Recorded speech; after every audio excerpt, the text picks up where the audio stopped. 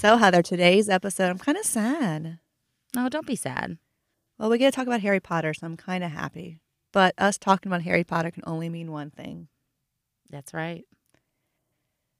Mother effing listeners, we regret to inform you that today will be our last episode. It's been a good run. I'm crying. What else is new? If you're wondering why, it's because Patty and I hate each other's guts. She's not fun. No, Not fun at all. No. Heather is annoying. we can't take it anymore. We're over it. Okay, we're not good at lying. Like, it started off really good. We're just joking. April Fools. We can still talk about how terrible Harry Potter is. No, we're not talking about that. That discussion is shelved into our last episode. No, April Fools, we're not stopping. You're going to have us for years and years, and you're going to be like, two old ladies, stop talking. No Like, one's listening. You've already gone past the foster adopt phase. Like, yeah, but did I tell you what my kid did this week with my granddaughter? And menopause, it sucks. So were you a prankster or a jokester growing up? I've always been goofy. Mm-hmm. Prankster probably isn't like the word I would use, but we did play jokes on each other. And my Gotcha. dad was like the best. Like, whenever we did puzzles, he would always hide the last piece. And Yeah. then we'd all like be searching for it for like 4 minutes. And then he'd be like, here it is. So I do little things like that here Yeah. and there. But like true prankster, well, we saran wrap a couple cars. That's, Mhm. probably my go-to. Gotcha. Toilet paper some houses. Yeah. But how about you? Are you a prankster? Oh, yeah. I was notorious for pulling pranks and getting into trouble for them. Are you one who like does elaborate, huge pranks, or like always is quick? I've been part of the elaborate pranks, usually planning them with friends. Quick sometimes, that too. It kind of all started back in Girl Scouts when I had a troop leader I loved and adored, but also who drove me nuts. So with another couple girls, we made a plan on how to steal her bra out of her duffel bag at night. What? And we ran it up the flagpole at Girl Scout camp. I'm way too scared of authority. Oh, Like, no. I would never do that. We did it. It was great. We like did stomach crawls across the floor. We had to look out in the bathroom. I was the one who like undid the flagpole and brought it down and wound it back up. It was great. It was amazing. Wow. And you actually got it. What did she say? Oh yeah, she was. Was good natured about it. She laughed about it, and she got revenge on one of the other girls at another camp running her brought up the flagpole. So we didn't really get in trouble. See, those kind of things, like when it's all done in Mhm. fun and like it doesn't hurt anybody and No. people's feelings don't get hurt. But in this day and age, I feel like everyone's so soft that like I would actually be pretty scared to prank anybody. Like, I don't think that punked could happen anymore. No, probably not. Probably people get sued. Yeah, but where did that funness go? Yeah. So we do kind of joke around with the kids quite a bit. Like for April Fool's Day, one year I dyed the milk blue, and that was fun. Then we drink blue milk for like a week. Do you do things with the kids? I have not done so much yet because they're terrible at April Fool's Day. They're terrible at their idea, and I kind of want to have a good prank, like make it elaborate, but I don't know how I'm gonna do it. Do you have an idea? What? No, not this year. I haven't had an idea that's been good. I mean, that's tough. Is that what's a good joke? Because I like the long game joke. I don't like the prank that's only going to last a little bit. And Bobby's really good at pranks too. Oh, really? So when the first iPad came out, I really wanted it, but I felt it was expensive, so I didn't want to ask for it from Bobby. So one day at work, my friend came and he sat across from me and he goes, "Heather, can you open this box of cereal for me?" I was like, "No."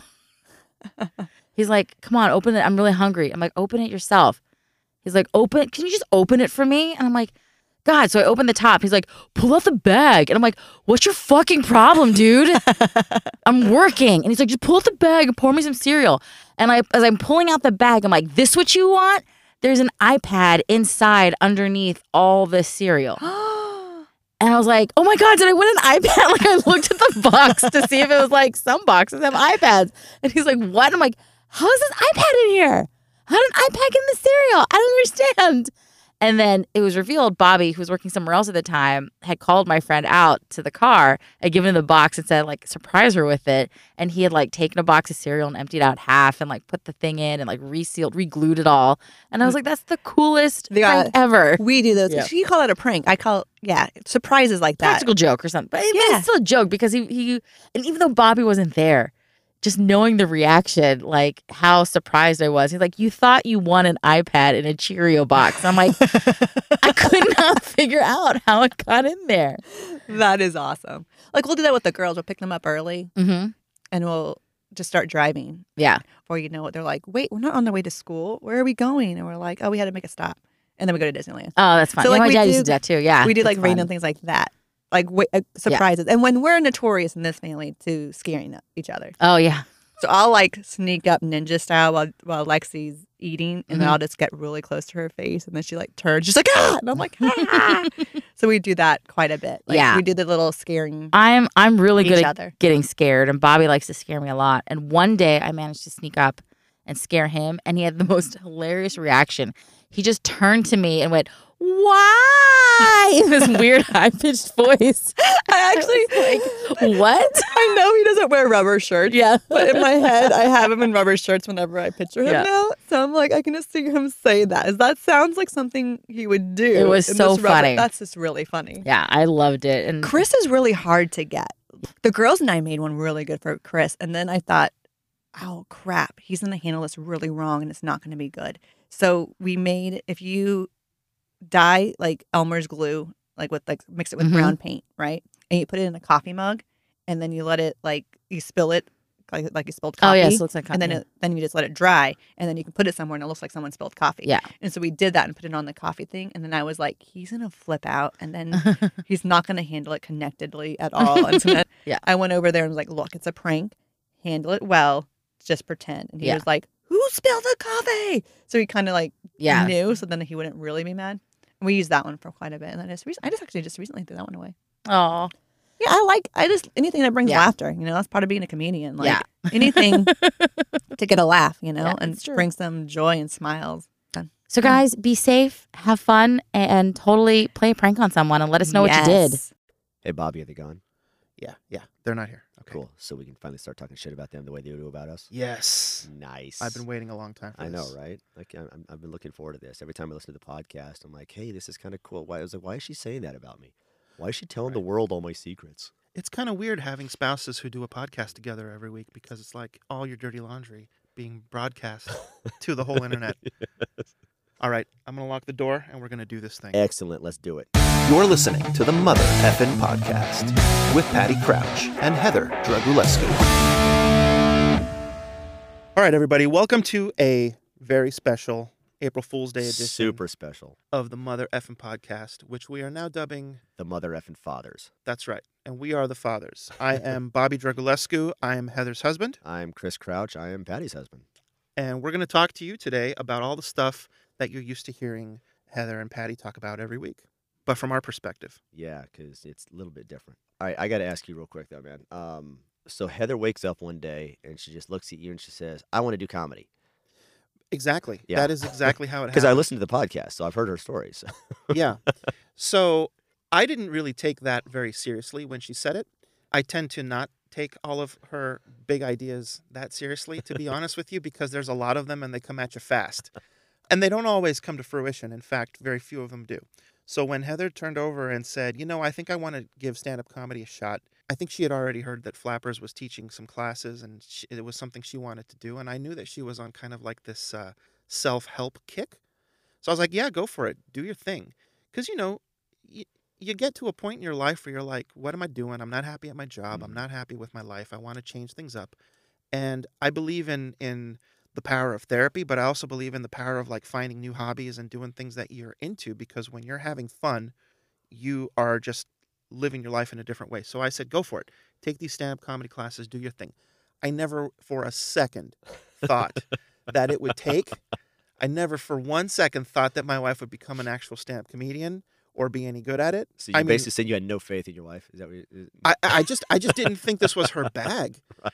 I know that she's great at telling stories. I know that she's great at talking. I know that she can get people to hang off her every word, but I didn't know that she was good at telling jokes or Gotcha. writing jokes or Yeah. getting up in front of an audience with a microphone. That's not something that she'd really ever done before. I was like, okay, do your class, have fun, go through it and get up there and do your little stand-up showcase to your family and your friends, and then we'll be done. Yeah.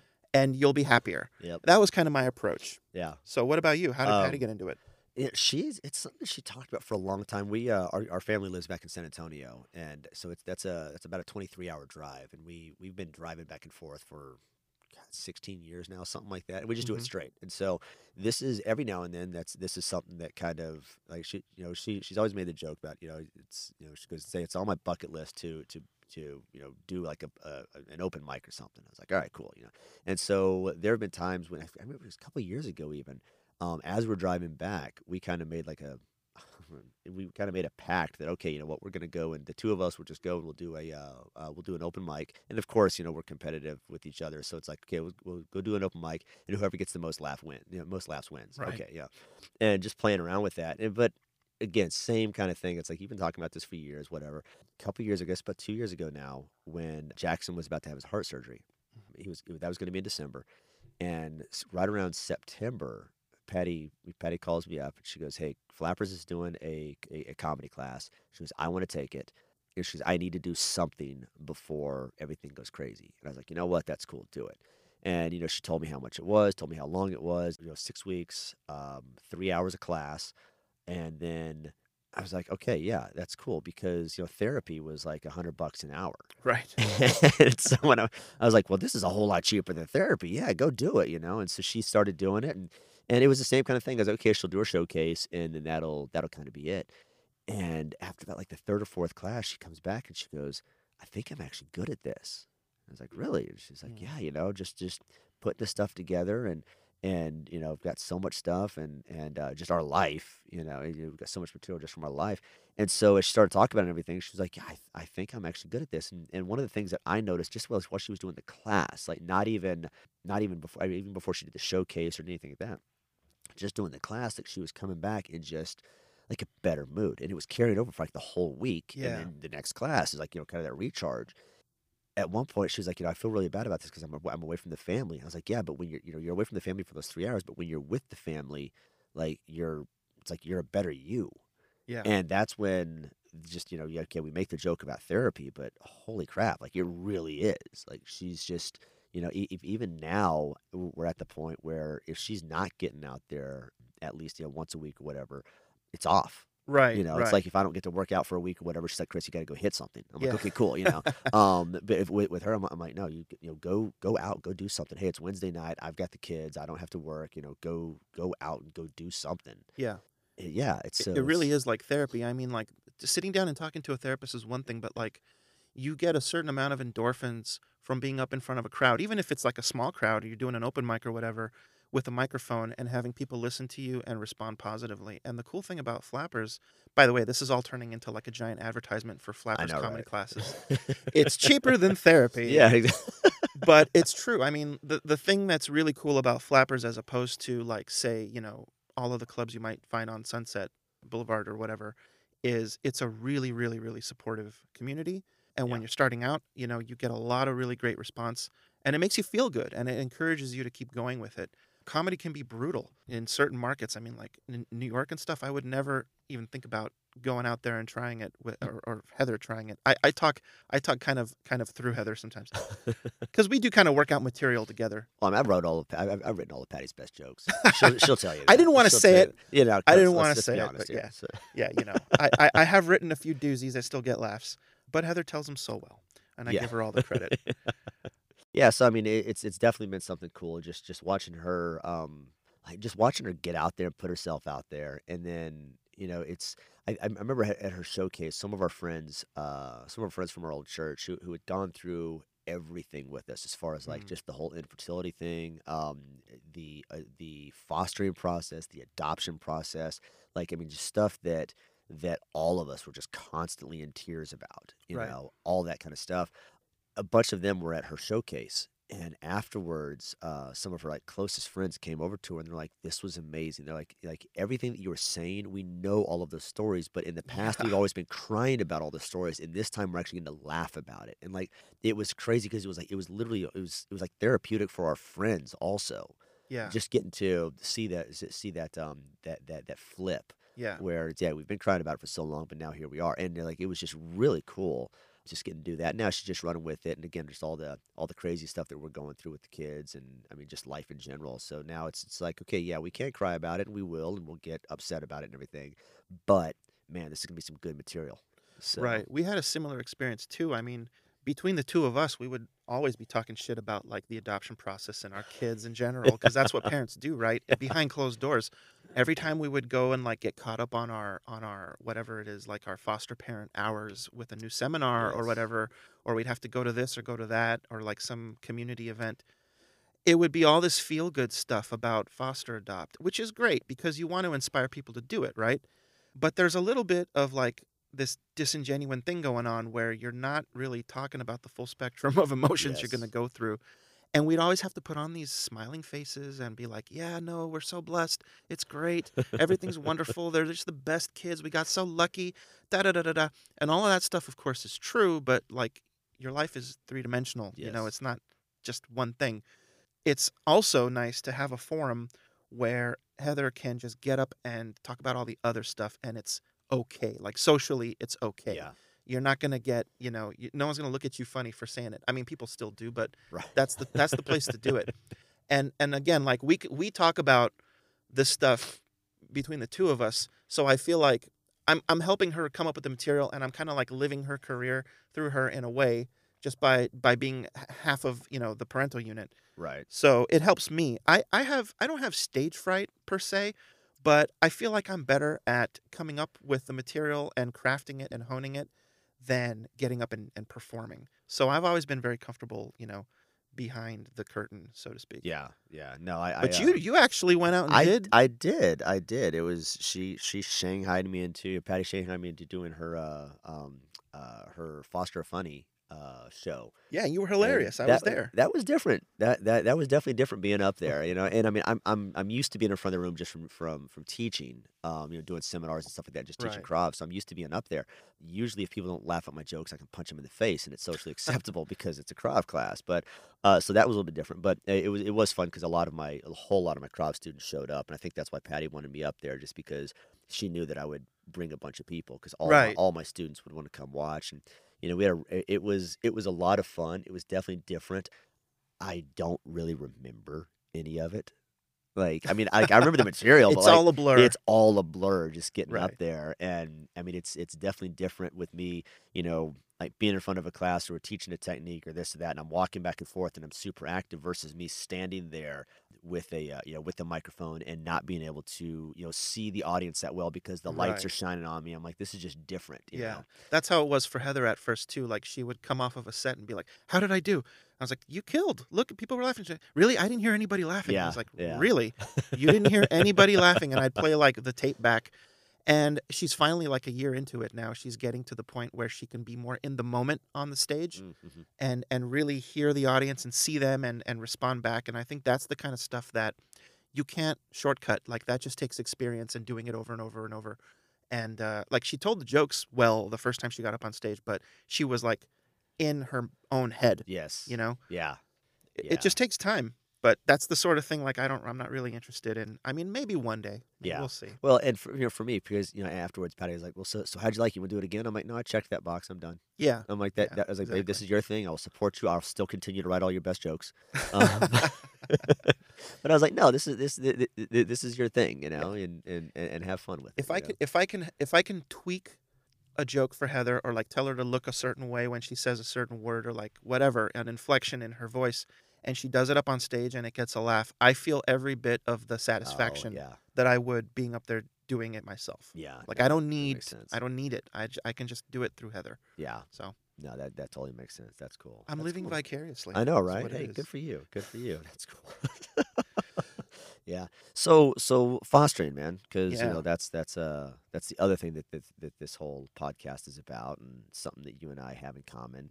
Obviously different things, but like I or different ways, I should say. But I like some of the questions that the girls usually ask when they're talking to like guests or this or that, and I know that one of the questions that they always make sure to ask is, what's one thing that you wish you knew? Oh man, Was something you wish somebody had told you. it's sort of a trick question or a double-edged sword because if I had known this, I might not have done it. Yes. Yeah. Fostering. All right, look, this is not a great promotion for fostering. You should you should foster kids. They're in great need. Go out and foster some kids and then adopt them. Okay, I've said it. Now, let me tell you, the whole process is kind of deliberately obfuscated, I think, in a way to make people like not exactly know what they're getting into, because what they're getting into is a lot. Yeah. So the one thing I wish I had known, but if I had known, I might not have done it, is how organic the whole process is and driven by human beings sitting behind desks, namely the social workers and all the agents and stuff involved, and how little of it has to do with like a database on a computer. All right, I'm a tech guy. Like I'm a creative director. I'm a designer. I spend my day behind a computer. So I'm used to like going onto a website and ordering something, and it just shows up at my door. So I thought my impression of the whole fostering system and subsequently the adoption process was there's a database. It has everybody in the country, and everything's like laid out, like eye color, hair color, weight, disabilities. Dude, that's like getting a car. Yeah, Yeah, okay. it would be like buying a car. Okay, good. So like CarMax for kids. Yes, Right, because okay. and I was led to believe this by when you first get into it, you fill out a form and you're like, okay, well, what age range do you want? What quantity of children do you It want? really is. What disabilities are you willing to accept and what aren't you? What race do you want? The only thing that we kind of knew, like, all right, this can't be 100%, right? Because they're going to have to match people with the parents. But the only thing that we checked off were like certain disabilities and things that we just didn't feel like we were equipped to handle. I said 2 kids, no older than 2 years old. And in my head, like I was like, oh, if I get them at 2 years old, they won't remember any of the stuff that happened to them, Yes, and they'll be yeah. like my own kids when they grow up.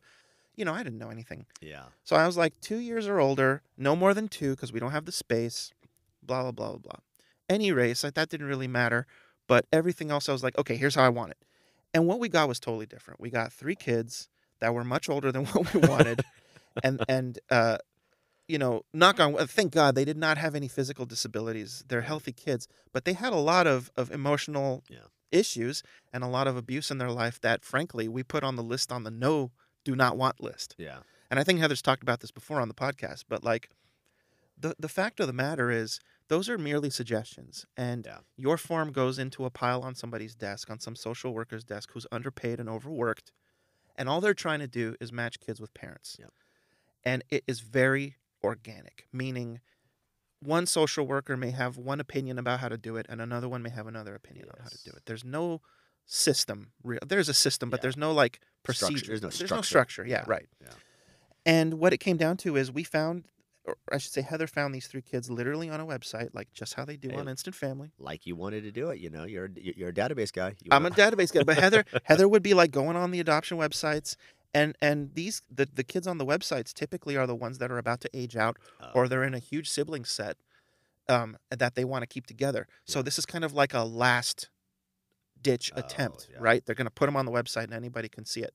So she saw these 3 kids and she was like, I want these 3 kids. So we expressed interest, and it was like this whole thing. We went to, first of all, there are these events that are like speed dating. Where you just show up at like a Chuck E. Cheese or something, and there's just a whole bunch of kids, and you're supposed to interact with all of them, and it's like you get 2 minutes with these kids and 2 minutes with these kids, and then like you fill out you fill out a form. Like I am interested in the blue Honda Civic with the safety air, whatever. And we kind of cornered one of the social workers who happened to be there that we knew was responsible for these kids, and he was like, "Oh, I'm so sorry, they've already been placed." And I think I'm repeating a story Heather's already told, but I'll tell it from my perspective. Heather's heart just like sank. And I was like, and in my head, that was like very secretly in my head, I was like, oh, they've been placed. Well, I guess this is over. We can go back to living our normal lives now. We tried. It's just too much work. It's not going to happen for us. And he didn't know that they had actually been placed with us in some other database. Like he didn't know who we were. Right. And so he told us they'd been placed, and then like a couple days later, we found out it was with us. Okay. And then we started dating. They would come over for the weekend and go into the parks, and like we take them to Chuck E. Cheese. Actually, our first meal was at Sizzler, and it was hilarious. All right. They ate so much food. This was before we had any restrictions. We were just like, eat as much as you want. It's a buffet. Go crazy. And like the other people in the Sizzler like knew what was up, because like these are like 3 Mexican kids with 2 like white parents, or Right. 1 white parent and 1 half Asian, half white parent. They were Yeah. like, "Oh, good for you. We're so happy." Oh, Like they knew what was going on, right? yes. And so that was our first meal. But anyway, that was our experience with it. So to get my long-winded answer, to get back to your question, the one thing I wish I had known is how disorganized and crazy and chaotic and organic the whole process is, and how much it leans on social workers doing their work and using their own judgment. Right. But if I had known that, I might not have done it. Yeah. Yeah. No, I get it. And I think about that all the time, just as far as like, again, because I support my wife, I support your wife. I do listen to the podcast usually on Mondays when it first comes out, just to help the numbers. But I always think about the question, just that idea of, what would, what's that one thing you wish you would have known? And I think that, I'm kind of in the same boat. We obviously went along it, a much different way. Like Yeah. we got the girls on September 1st of 2011. They were detained on August 31st. So like they were detained the night of August 31st. The next day they were at our house. What's crazy is we got certified on August 30th. Wow. Just being the competitive people that we are, when we were getting certified, the social worker was over. The social worker was over and telling us everything we need to do and this and that, and she goes, yeah, normally the process takes about 6 months. And Patty and I look at each other and we look at the social worker Marisa, and we're like, so what's the fastest it's ever been done? And she's like 3 months. And Patty and I look at each other and we're like, yeah, let's do it. And so High score. Oh yeah, so we were like powering through. I think we ended up getting certified in like 3.5 months or something like that. Like we just did everything we had to do super quick. And we didn't have any kids. We could. Yeah, right. So- Oh, the good old days. Yeah, exactly. We could actually get shit done. But so we just powered through it and got certified on August 30th. September 1st, we got a phone call, and I'll never forget. I was at work, and we get this phone call from Marisa, and she was like, "Hey, so I've got 2 things to run by you. One, we have a little girl. I forget how old she was, but a little African American girl. She's already been TPR'd, so she's ready to be adopted. Mm-hmm. Or we have 2 9-month-old African American twin girls." And Patty and I, on our wish list for fostering everything, we were kind of the same way, where it's like, okay, we don't care what race, Yeah. we don't care what gender, but we did say we don't want a sibling set, with the caveat of unless it's twins. Oh, And so, Interesting. because Patty has always wanted twins, okay. always wanted twins, and even to the point where, like, when we were doing infertility treatment, we were like, hey, that kind of bumps up the odds of twins. And so Right. she was like, all right, this will be cool. I'm like, if we get triplets, we're done. But so obviously the infertility stuff didn't take. Then we get this call saying that, hey, twins. We're like, holy crap, we're gonna get our twins. But we had the nursery set up for one. We had it set up for a singleton. We're like, yeah, let's do it. And it's funny. We actually have the envelope where I was writing all these notes down. We jokingly call that our ultrasound, Mm-hmm. because that's what we had. Like I grabbed a scratch piece of paper. It was an old envelope that was already opened up, and I just started writing everything. And we can actually keep that in our safe. And so it has my notes from that first phone call. That was exciting. That was fun. There was a whole bunch of crazy stuff behind that story, but that's where everything started as far as, oh crap, this is a completely broken system, because those little girls, like, we went down to DCFS and picked them up. Yeah. We got that on video, like, it's so cool. And then the county social worker, we didn't get a call from the county. So we got these girls on the September 1st. We didn't get a call from the county social worker until it must have been like 3 or 4 days later. And so we're like hanging out in our house. We're like, okay, isn't somebody supposed to call us? Like, what's supposed to happen? This is crazy. And so she finally calls us, set up a time to come by and see the girls like 2 days later. So I'm like, now we've had these kids for like 5 days and nobody from the county has come over and checked. I'm like, that just seems a little weird. I don't know. Right. And so then she finally says, it's like, okay, I'll be there at 11 o'clock on this day. We're like, okay, cool. Showed up at 3.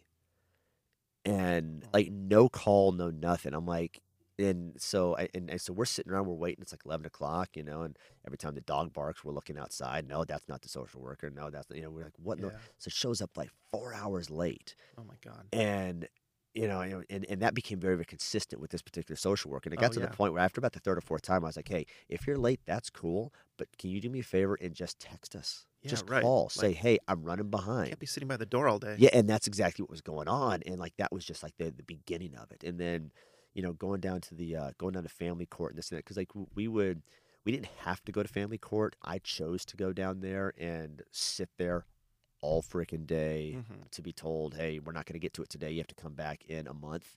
So we're going to delay the case another month. And I mean, I was choosing to go down there just to get the information firsthand because I knew that the social worker wasn't really going to give us any information. Yeah. And so I'd be down there taking notes and everything. And Yeah. for me, that was one of those things where being down at family court, down at Idleman, Yeah. Yeah.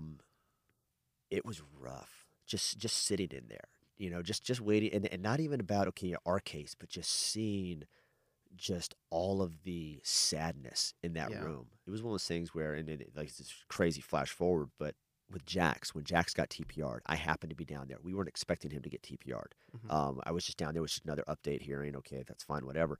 And all of a sudden, he got TPR'd. And we're like, holy crap! Like it was just out of nowhere. Mm. Mom hadn't been around for like almost a year at that point, so her attorney was just like, I've got nothing, Your Honor. Like that was it. Yeah. And so the judge was like, all right, cool, we're done. He's TPR'd, blah blah blah blah blah blah. And so super good news, right? And I go out and I call Patty. I'm like, oh my gosh, this is what happened. Yeah. And I told her, I was like, I don't want to come home yet though. And it was and she got what I was saying, because it's just being down there. This is gonna be a weird way to say it, but like you just feel icky. No, I you totally know? understand. And so I literally I got back to Pasadena. It was about lunchtime. I was like, I'm gonna go get a steak and a beer and just decompress before I come home, because it was, You it needed was to great news. transition. Yeah, and like it was so crazy because like it was great news, but still just being in that environment. And I think that's one of the things. So like going back to the question, this like we were both really long winded, dude. Going back to the question of what's that one thing, you hear about the emotional roller coaster, Right. but you don't know how dark that emotional roller coaster can really be sometimes. Right. I broke 3 phones when like we first started the process, because I just got so frustrated. And it's not that I broke the phone; it's that apparently phones and walls don't go well together. I don't know. They I don't know They what don't that blend is. into each other They much. really don't. So, but yeah, it's just that kind of thing. Yeah. So, yeah, it was interesting. I'm much more of a beta in our marriage. So while I'm absolutely, emotionally invested in everything that happened, I'm kind of passive in the sense that Heather is such a strong force in our marriage that I kind of always take a back seat and let her drive the bus. Mm. And occasionally I'll tell her which way to turn. There you go. Backseat driver. All right. Backseat driver, yeah. But I was much more ready to just call it quits at every hard thing that happened. Like at every step of the way that there Yeah. was opposition, I was like, well, I guess adoption's not for us, or Yeah. well, I guess we're not meant to foster kids. Oh well, because honestly, like I was pretty damn happy in our life Yeah. pre-kids. But it was time, it was time for us to have a family, like proper family. We were married for a long ass time with no kids, Right. and then we dated for a long ass time prior to that. So it was You time got to married think- when you were like what, 20, 21? Yeah. You dated for a long time. We dated for Shut- 5 years. Okay, all and right, We've been married okay. for 18. Heather is probably going to correct me and say that's wrong. In 2001, whenever that was. Do the Wow. math. Okay. Yeah, 18. And so we had a long time to enjoy our relationship Right. as just 2 people. Yeah. And I was pretty comfortable. I don't really love change, right? I don't like moving. I don't like changing big things in my life. So it was all uphill for me, but I'm kind of a pushover at the same time. So I was like, Heather, if this is something that you want to do, again, this is something she's talked about, but she was obsessed with adopting and fostering ever since she was a kid. She saw this 2020 Barbara Walters special Oh yeah.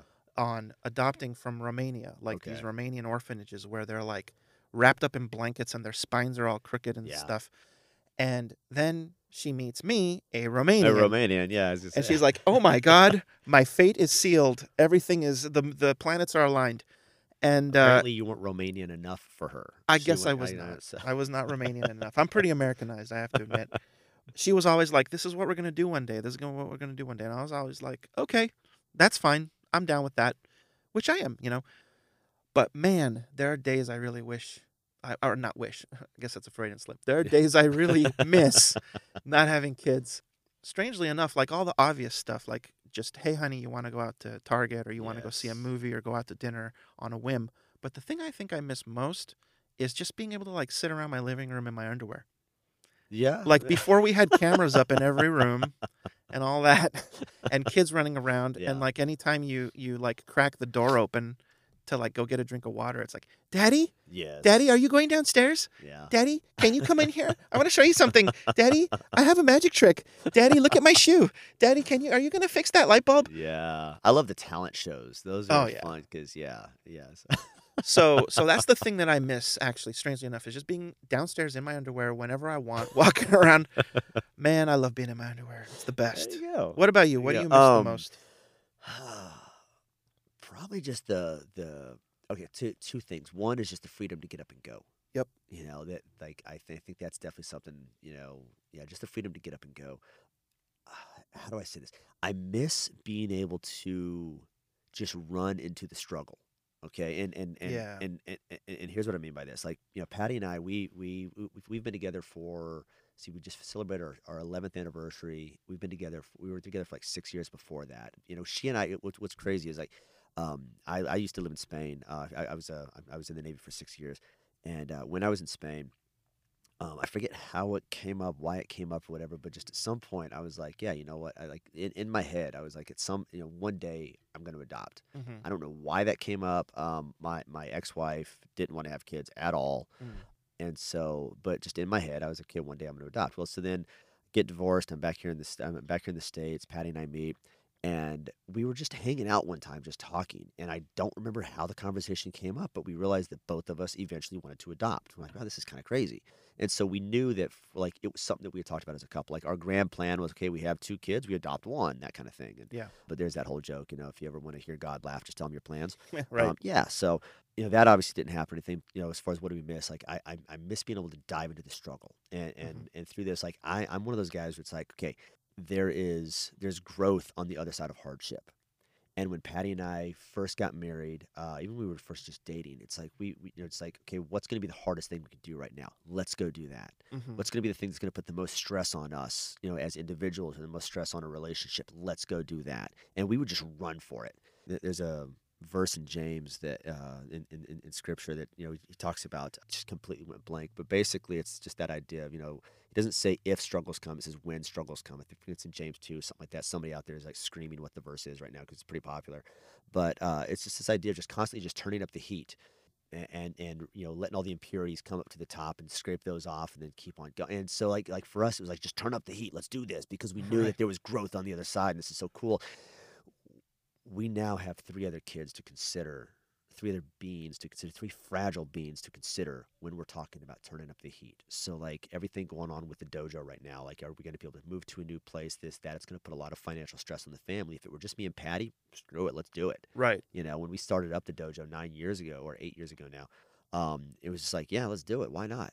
What do we got to lose? Yeah. I'll be there the whole time and this and that. And now all of a sudden it's okay, if we're gonna find a new location, move to a new location, there's this to consider, there's that to consider.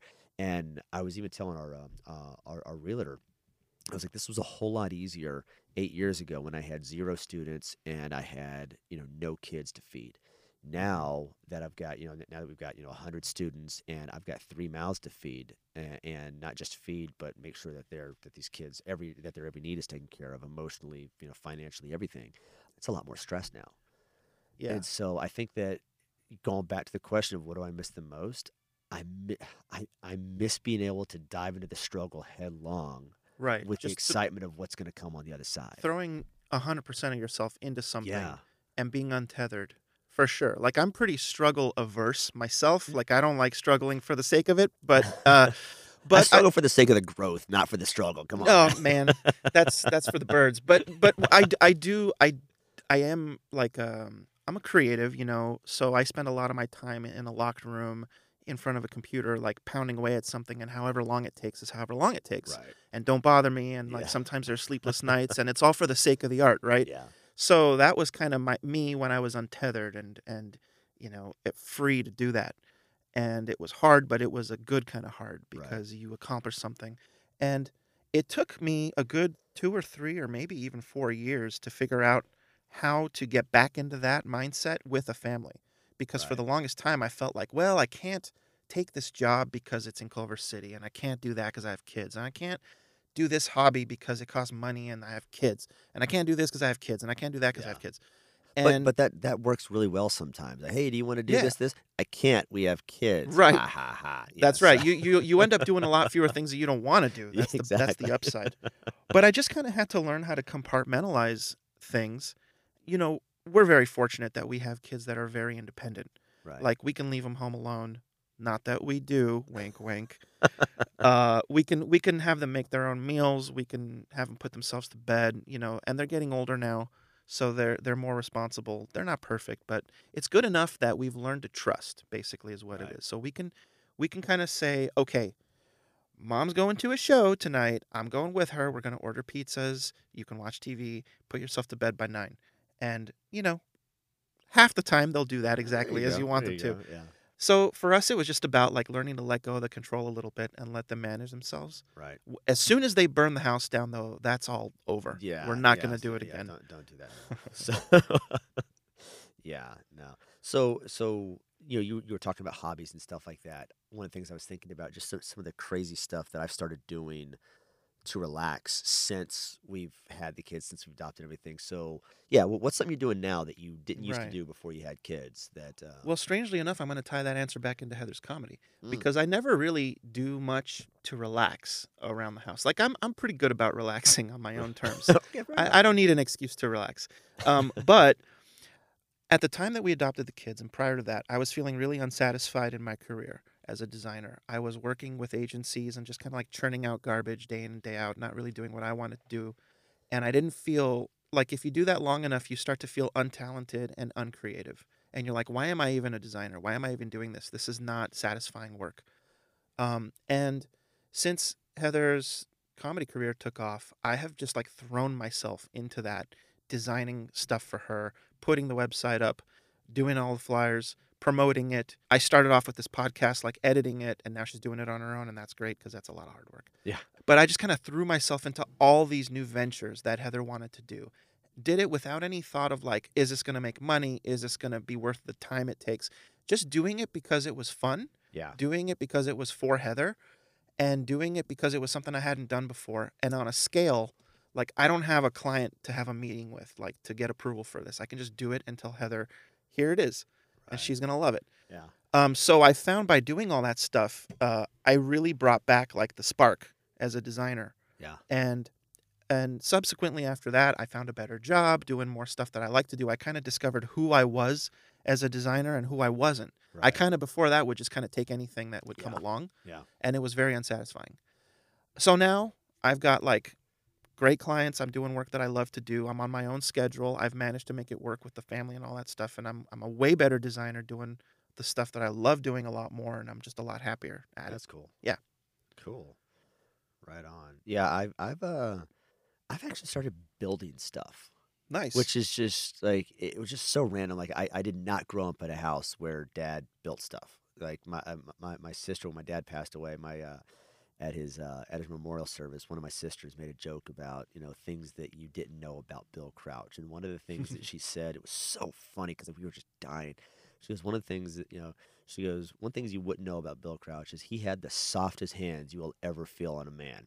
And she was like, it's probably because he never picked up a hammer or a screwdriver or like I mean, he played the guitar, so he had some calluses from that, but like it was so I did not grow up with a handyman dad. Like his dad was Yeah. very much the handyman. So we make this joke about it must have skipped a generation. It came to me or whatever, and I think that's some of it's like the creative side of it, but then it's also just there's something just about like being covered in sawdust or whatever. I'm like, this is just cool. It's like we built like the Murphy bed in our guest room / office. Nice. I built that. The playground that we have in our living room with a rock wall and the 2 stories with the slide and this and that. But like I built that. That was Yeah. the Christmas present we built for the girls. Their beds, they they have loft beds that they call their offices because bed itself is like 3 or 4 feet high, and then I enclosed it in plywood and put like LED lights up in there. They actually have doors that lock and all this, so they have their own little offices under their beds. I built that. Jackson's bed built it, and like so it's.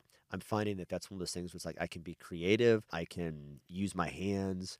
It's just fun. Just and again, something I never ever even thought about doing. And so now I just spend all my time on like YouTube looking at different projects. Ooh, how can I build this? How Oh can I build man, that? YouTube is the best for Oh that. gosh, yeah. So, but yeah, that's one of the things that, and it's cool too because like Zandy and I built a birdhouse the other day. We went Mhm. downstairs and we're cutting the wood, and she was all excited because she got to use the brad nailer and put that thing together. And but yeah, that's just been one of those fun things where it's like, okay, well, yeah, we can go and go to IKEA and try to buy something, or you know what, I'm gonna go build it. And it's yeah, it's a Well, whole I lot have of to be fun. honest with you. You look like the kind of guy that's been building stuff your entire life. Uh, You got the lumberjack beard, man. You're like, Dude, this you're beard swole. pisses Patty off though. That's the funny thing. This is normally I would do like no shave November and then like shave it in like January.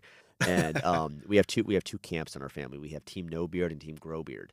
And Nice. so Patty is part of Team No Beard. Lexi and I are Team Grow Beard. Zandy has recently switched teams. She's come to my side, and so Oh. now she's Team Grow Beard. And I started growing it in I think October this time, and I'm tested for third degree black belt in June on June 8th, I think.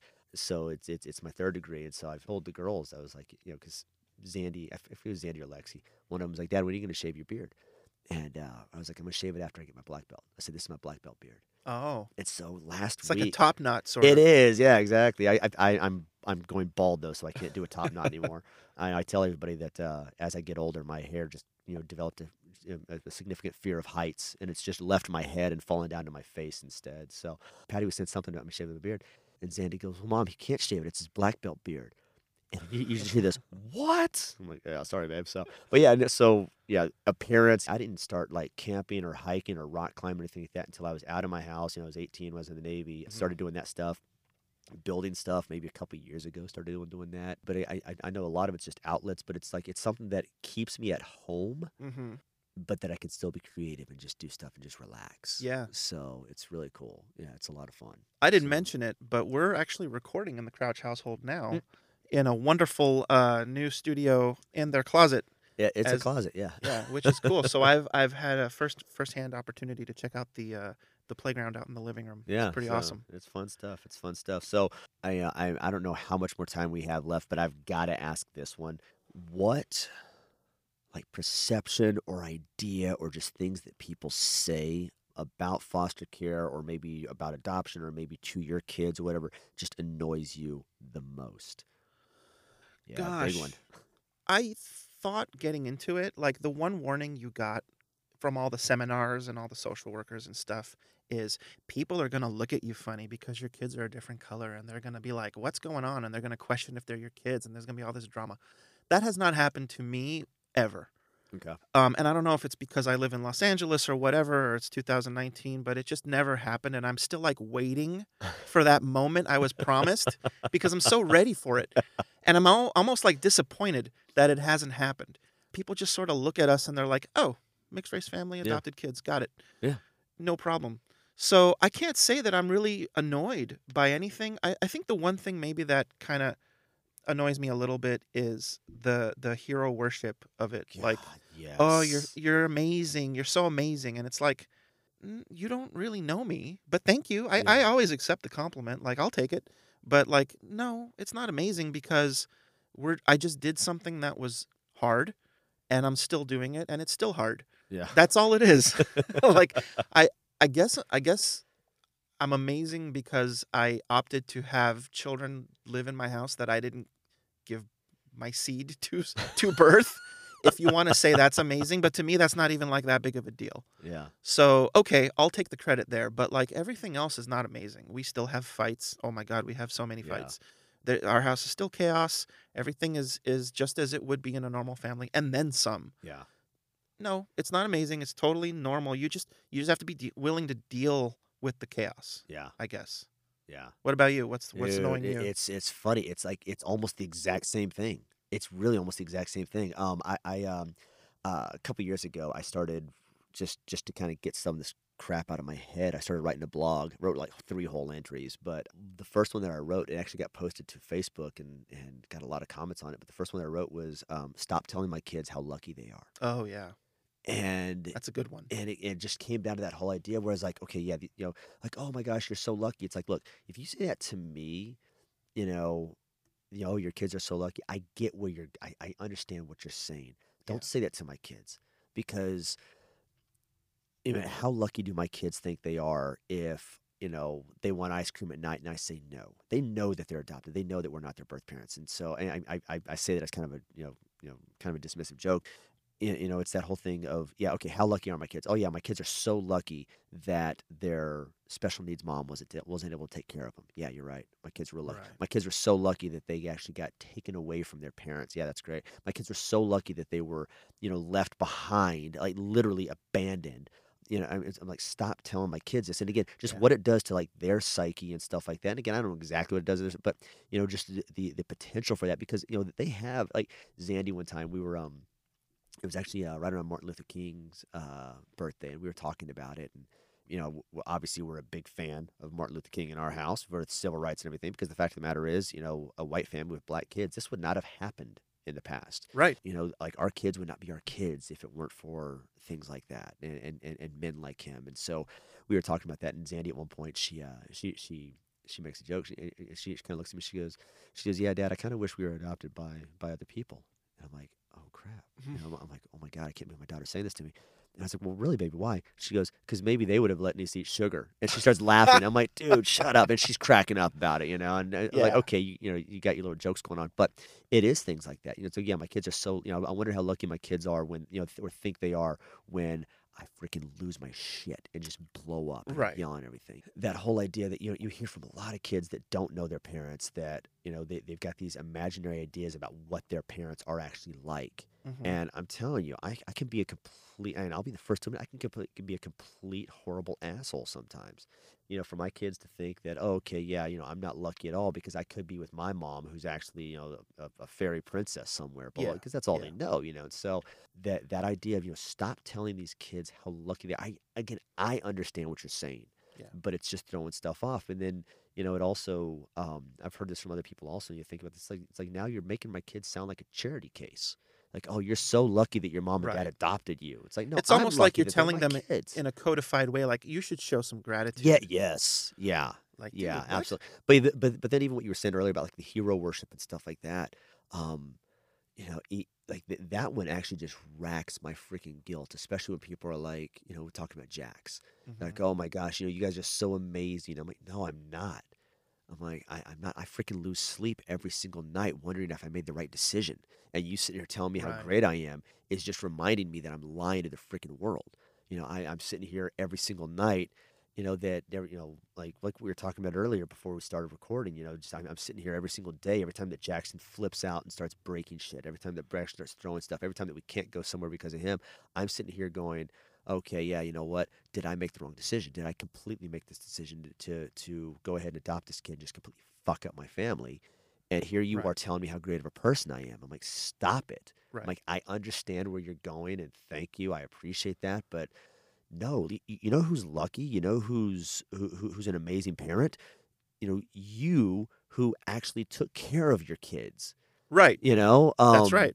I mean, I'm like, oh my God, you're such an amazing parent. You know what? You're an amazing parent because you're not doing crack. Because you didn't lose your kids. Yeah, you're an amazing because you didn't lose. You're an amazing parent because you're taking care of your kids. You know who's a lucky kid? Your kid, because your kid is never going to have to deal with this broken family. Never going to have to deal with that loss of having their parents taken away, be taken away from their parents, and be thrown into a new home. Right. You know who's a lucky kid? Your kid. And So again, I understand what people are saying. I get where they're coming from. I get the intention behind it, but I'm just kind of like, God, just stop. Yeah, no, definitely. And I mean, going back to what you were saying about the kids, you got to look at it from the kids' perspective when you tell them that they should be lucky or grateful or whatever. It's like they don't understand the broad scope of what's going on yet. Yes. They might one day when they're an adult. They may never. You don't know. But like my oldest daughter struggles with this still. Like, she'll get the micro confused with the macro all the time. Like, just the other day, we were having a fight at the dinner table over something that she did wrong, lied about something or hid something from us. and she would say something like her birth mom would give her candy. Oh, And that to her equals love. That to her Yes. equals being a good mom, right? yeah. And it's like, okay, that is like you're confusing the minuscule with the big stuff. Like your mom was also someone who could not take care of you because she didn't have the right tools Yeah. to be a good mom, and she neglected you, and she exposed you to things that you shouldn't have been exposed to, and her priorities were all messed up, and like she can't think in terms of those larger issues. Yeah. So I think of them as like being kidnapped on this pirate ship that's on like stormy seas, and they don't know what the hell's going on, and there's like thunderbolts, and like the waves are roaring, like crashing up on the deck, and they're just trying to get their sea legs. They don't know what's coming next. All they know is that they're on this journey and they're hoping for the best. Yeah. But it's still chaos in their brains, and it's still chaos in their lives. It's only you as the parents that know they're on a better path, but they don't know that yet. Yeah. Do you have one last question? I do have one last question because, I think it's, especially for this podcast and for the listeners, it's probably one of the most burning questions that most people probably have. And so it's this: do you fold your underwear or not? I fold my underwear because my wife forces me to fold my underwear. Gotcha. I have only recently started slacking off, and I've joined Team No Fold. Wow. In recent weeks and Okay. months. I'm now doing the half fold, which is Okay. you lay all your underwear down flat Okay. in a pile, like Okay. all facing the same way, right? Then you take that entire sandwich of underwear and you just fold the whole thing over in half, Okay. and you stick it in your drawer. Okay. That's what I've done lately. All But right. prior to that, yes, I have done the entire thing, Okay. and it's great. And my wife is so smart for telling me to do it. All right. There you have it. I mean, I think everybody knows that I'm Team Fold because that's how this whole conversation started up. in You the are first Team place. Fold? Oh, I'm absolutely Team Fold. Oh, I Like, didn't know that. I still fold this. I still fold my underwear and my t-shirts the same way that I learned in boot camp in So you're 1994. you're a military So, guy. Yeah. So no, it's in fact, the only underwear in the house that gets folded is mine. Everything else just gets thrown somewhere. But yeah, I mean, it's yeah, I'm Well, totally Team Fold. Well done. So- Well done. It will pay off in dividends at some point, I'm sure. it probably not, but yes, I thank you for saying that. Well, so, KonMari cool. is all the rage now. So there you go. I think the girls are coming back in here, so we gotta Okay, yeah, let's button this bail up. out real quick. So cool. All right, well, hey man, thanks for hanging out. It's fun. Thank you, and thank you for letting us use your amazing home studio here. Absolutely, and yeah, I mean, how do we sign off on this thing? Hey, Thank you to our wonderful spouses for doing this podcast. Yeah, we should thank them for sure. I guess. I have something. Thank you to Heather and Yeah. Patty for doing this amazing podcast and keeping it going, and we're happy to step in. And Bobby, thank you for this cool little setup over here. Like all the work that you've put into editing this thing and making sure that they actually sound good. This It's is my happy place, man. I know, dude. It's pretty cool. It's cool. So thank you, Bobby, for all the work that you've put in on the electronic side. And that kind of fun thank you, stuff. Chris, for having a dojo that we can come and record in and providing the facility and being an amazing husband to Patty. So, well, all right, cool. And we'll leave it at that, guys. So thanks, listeners. Bye. Bye.